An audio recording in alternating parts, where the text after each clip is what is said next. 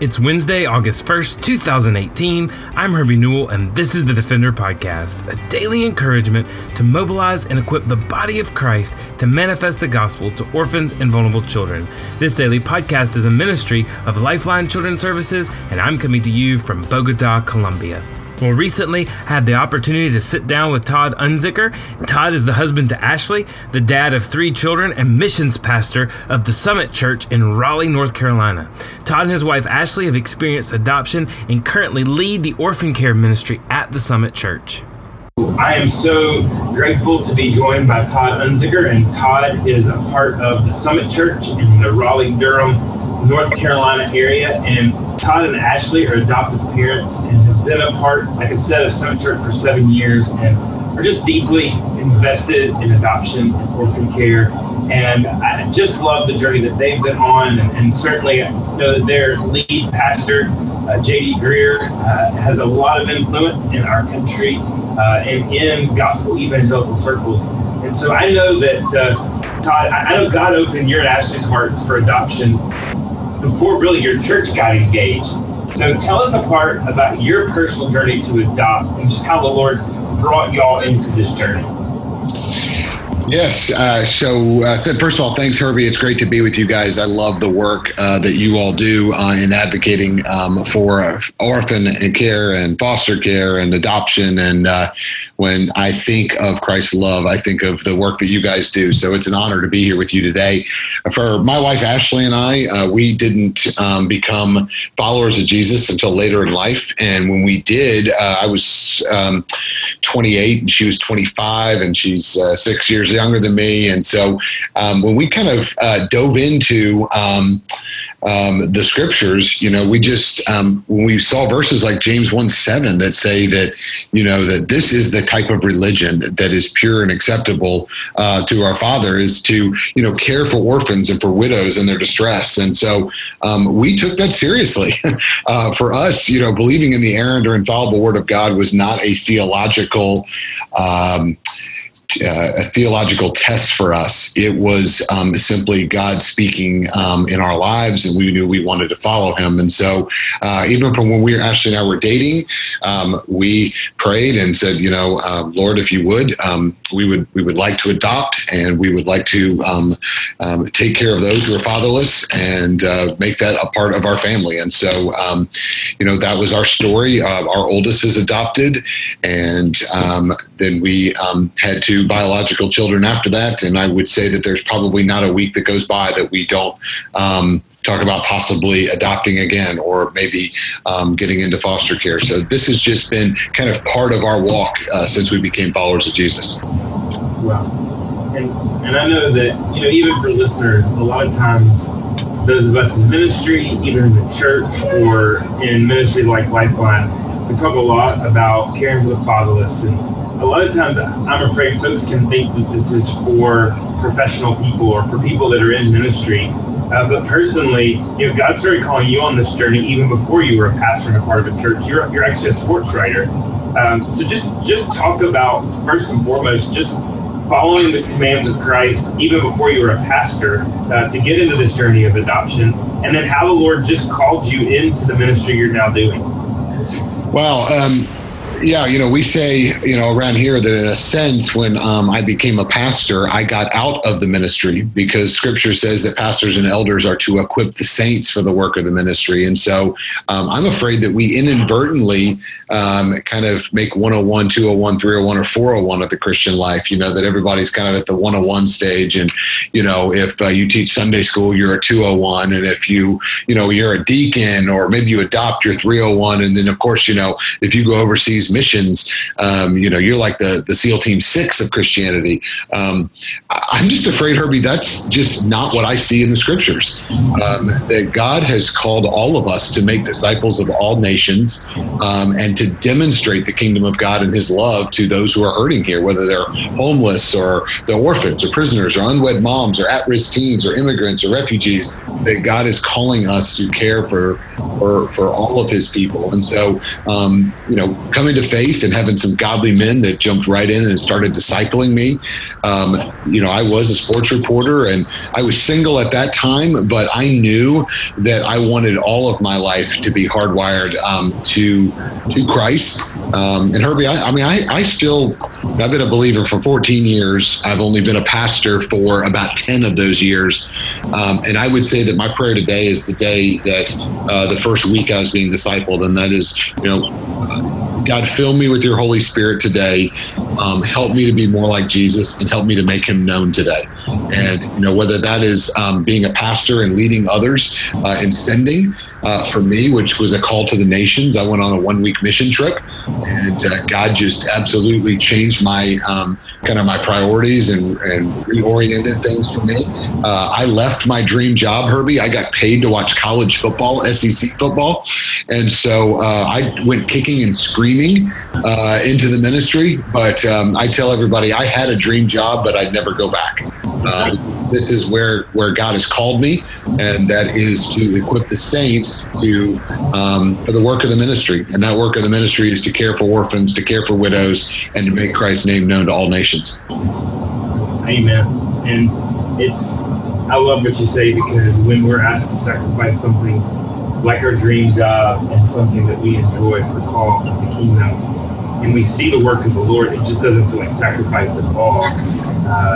But it's just pure joy, and it makes you understand what Paul says: "It count it all joy, brothers, when you go through various trials and persecutions." Because when your priorities are realigned with the priorities of the Father, it truly is joy. No matter what you have, the things that you have can never compare to the joy of seeing Christ exalted and glorified. And I know that you get to see that work now as being a pastor.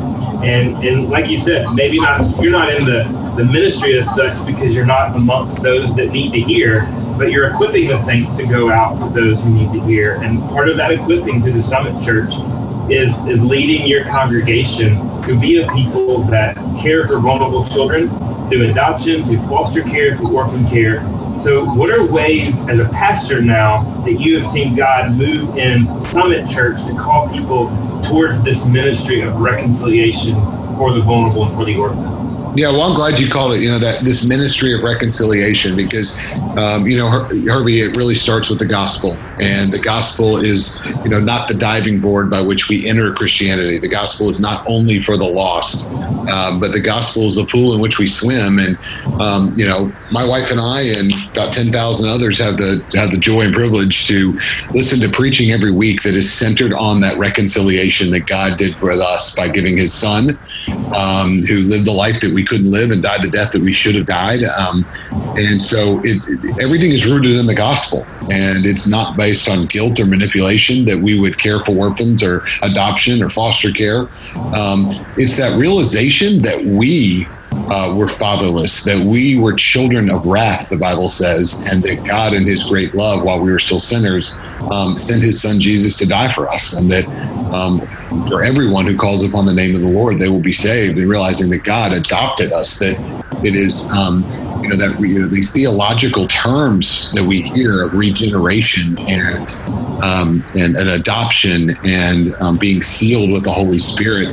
What a great example. In my own life, our daughter just warmed our heart. I mean, to hear her a couple weeks ago tell her friend down the street, we overheard her saying, "Well, I've been adopted twice." And her friend said, "Well, why is that?" And she said, "Well, my mommy and daddy adopted me, but I was also adopted, by God through his son, Jesus."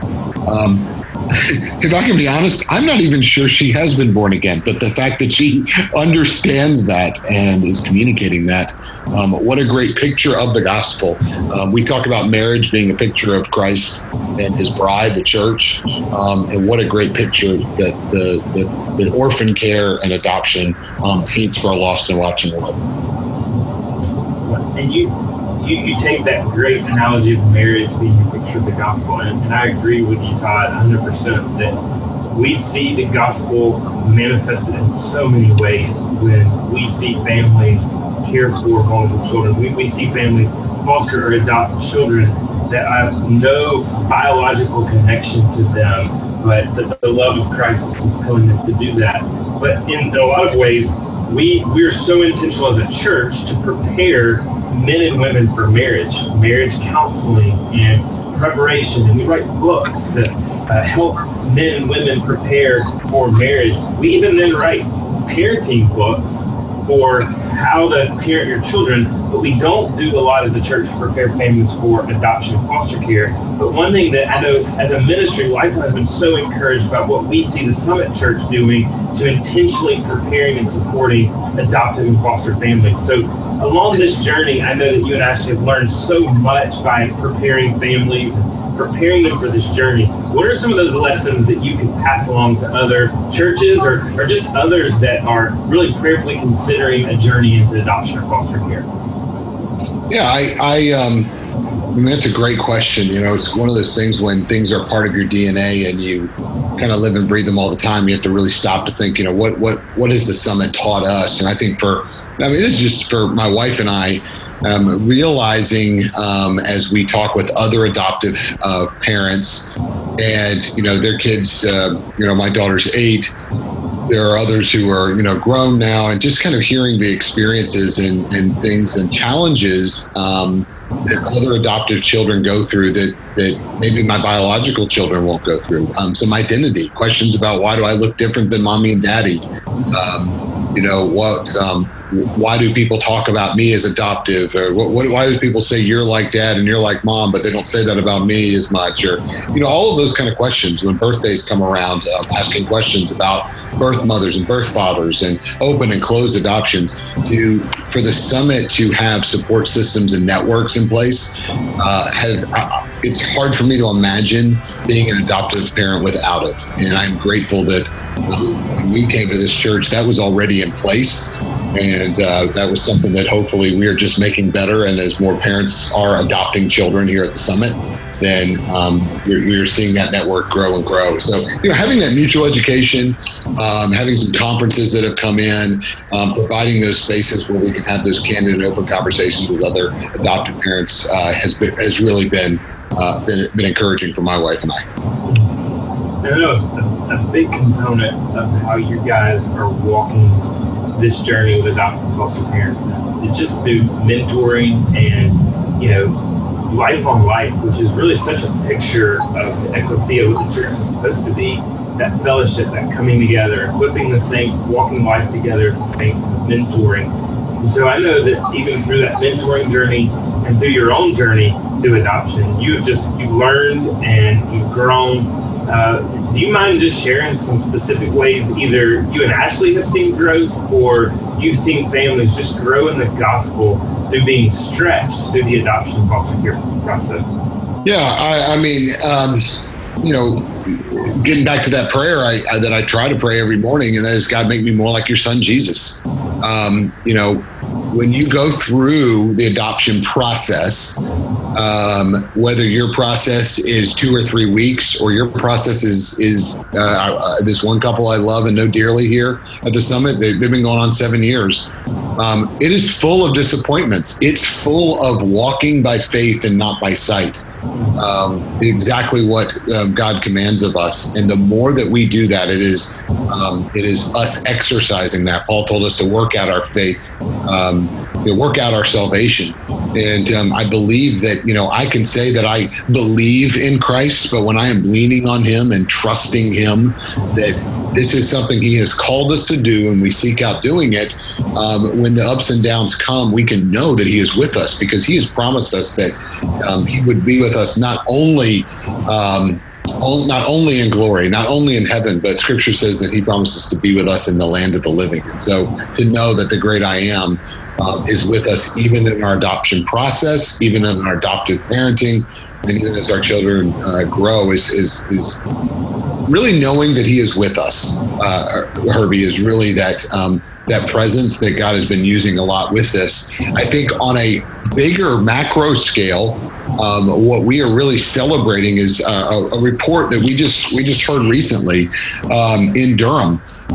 You know, Durham's a large city. I would say that the politics of the city of Durham probably is not the not as the same as it is as most of our members at the summit. But we had a couple go to the foster care agency, the city, the county foster care system, and started filling out applications there because, by the way, that's part of our training. We teach them how to do that ahead of time. So they go down to do it, and the person who was the head of the foster care system said, "So, what brings you here today? Why are you doing this?" And this couple said to them, "Oh, well, because God took care of us when we were fatherless, we want to care and love the fatherless in our city." And the head of the foster care system in Durham looked at this couple and said, "You must go to the Summit Church." And they said, "Wow, how'd you know?" And they said, "Well, there have been so many families that have come through that answered just that way, that we are now revamping how we do foster care in Durham County because of so many people from the Summit Church who are coming in and fostering." And, that's something, Herbie, that is one of those things that, Pastor JD challenges us a lot is we're not here to build, big events. We want to live lives where the community would notice if we were gone. And so if the church is the hands and feet of Christ, then we want to change systems and structures in place through our outpouring of love. And so when I heard that a couple months ago, I thought that was great testimony of the Lord working in and through members of the summit. Well, and that just really touches on how what we do in adoption, orphan care, really fits in that bigger structure of taking the gospel to the nation, the gospel to our community, and love the opportunities that we're not just talking the talk, but we're walking the walk. And it's both and. We can't just walk the walk without talking the talk.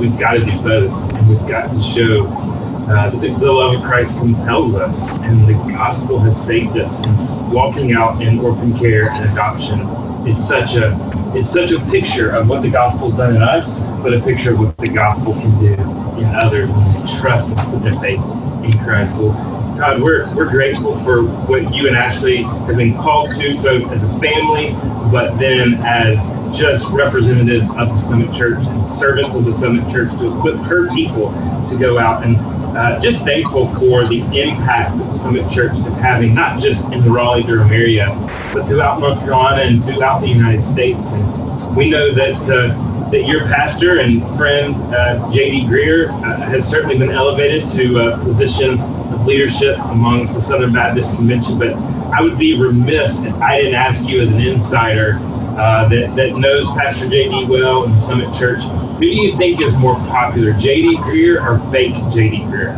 Oh, without a doubt, 100%, no questions asked. Fake J.D. Greer is much more popular and, frankly, much more liked than J.D. Greer.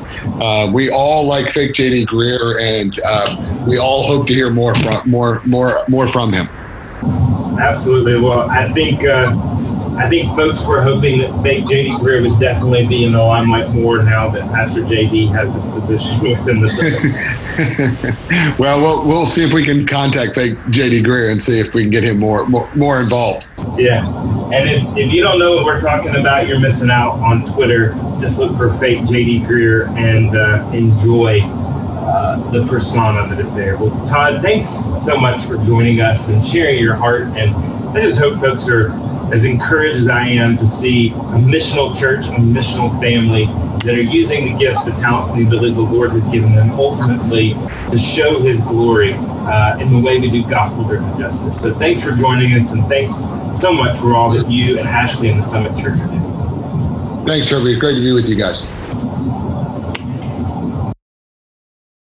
Well, thanks for listening to the Defender Podcast. For more information or to connect with me, please visit herbienewell.com. To partner with Lifeline, visit lifelinechild.org. Follow us on Twitter, Instagram, or Facebook by searching for Lifeline Child. You can email us directly at info@lifelinechild.org. Beloved, will you allow God to use the gospel to you to impact the life of a child? Please contact us because we are here to defend the fatherless. We'll see you again next week for the Defender Podcast.